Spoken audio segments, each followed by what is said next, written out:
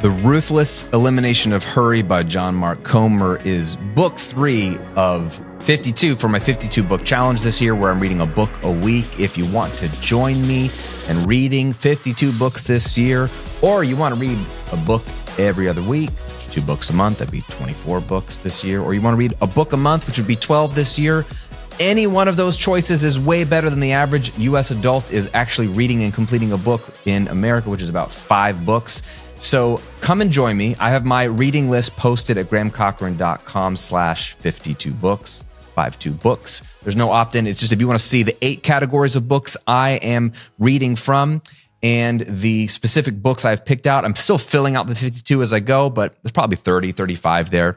And each week I am dropping my biggest golden nugget in a micro episode of the show. And so here we are with The Ruthless Elimination of Hurry by John Mark Comer. Now, this is a reread for me, as some of the books are on this list. So this is the first reread of the year.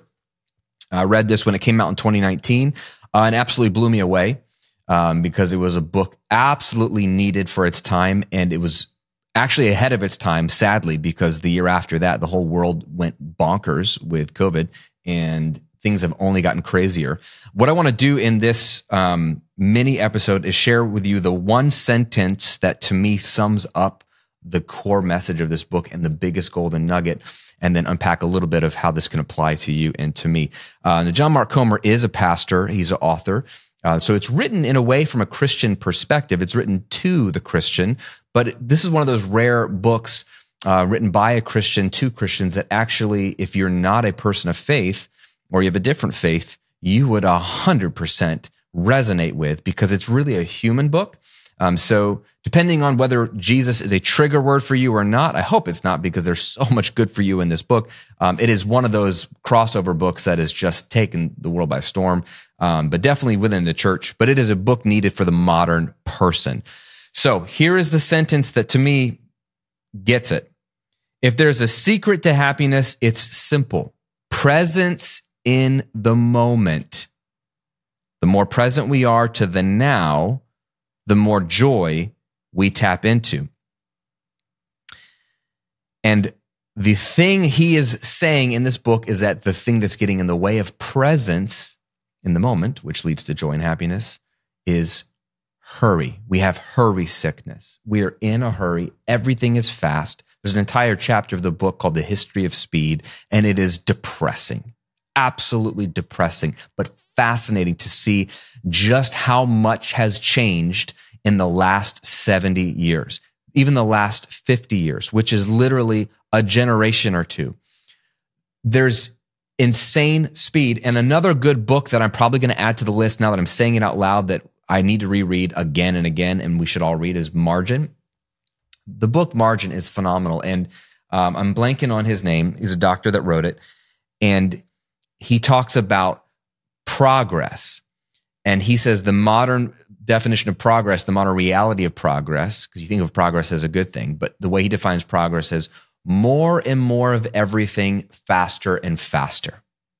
And I think that's what John Mark Comer unpacks in this book as the problem is there's more and more of everything, more social media, more email, more people to know, more friends, more chat groups, more Voxer groups, more Facebook groups, more social media followers, more opportunity than ever before. There's more wealth to be had. And it's coming at you faster and faster and faster, which means more problems, more relational hiccups, more weight to carry. The idea that I have now hundreds, if not thousands of quote unquote friends that I am emotionally available for, or could be emotionally available for, or could be interrupted in a moment's notice from someone I haven't talked to in 3 years, but they can interrupt the now. And it's a relationship that I have some responsibility for. I'm not saying I need to. The fact that all of this is happening is just adding to the weight. So what is the solution? Slow down.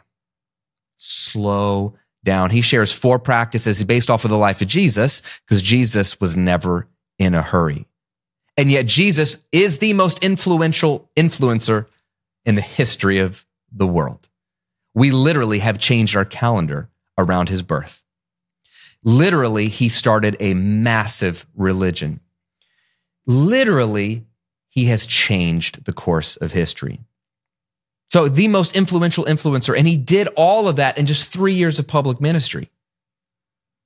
He was slowly biding his time to age 30, and then he only did three years on the scene. And he did miracles.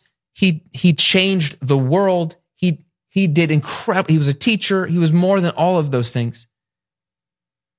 And he was never in a hurry. And so the 4 practices John Mark Comer shares: silence, or solitude, basically, moments alone in the quiet, Sabbath, having that full day off. We just talked about it this week. I had a whole episode on Alex Hormozy's ridiculous comment about we don't need weekends. You absolutely do. You at least need one day. Sabbath, and what Sabbath really is, and the Jews have done this well, and Jesus modeled this and affirmed it. Simplicity, minimalism, simple living, the less physical clutter, the less emotional clutter, the less your spirit is cluttered, right? And then slowing, just literally walking slower, driving slower, getting in the slow lane in the supermarket. 4 practices that are modeled after the life of Jesus that will help us ruthlessly eliminate hurry, which the whole point of that is so that we can be more present in the moment, whether it's your work, whether it's with your family. I'll leave you with this line. He quotes Walter Adams, who was the spiritual director to C.S. Lewis, who wrote the Chronicles of Narnia and Mere Christianity and a bunch of other incredible books. To walk with Jesus is to walk with a slow, unhurried pace. Hurry is the death of prayer and only impedes and spoils our work. It never advances it. I love this. If you're not a spiritual person, that's fine. Ignore the Jesus language. But when has hurrying ever advanced your work or improved the quality? It usually only impedes or spoils it. So if you want more joy in your life, you got to be more present. To be more present, you have to ruthlessly eliminate hurry. And the best way to do that is to focus on 4 practices: solitude, Sabbath, taking that day off, just completely unplugging, simple living, simplicity, and slowing down. There it is. The Ruthless Elimination of Hurry, John Mark Comer, an absolute must read. It reads faster than it looks.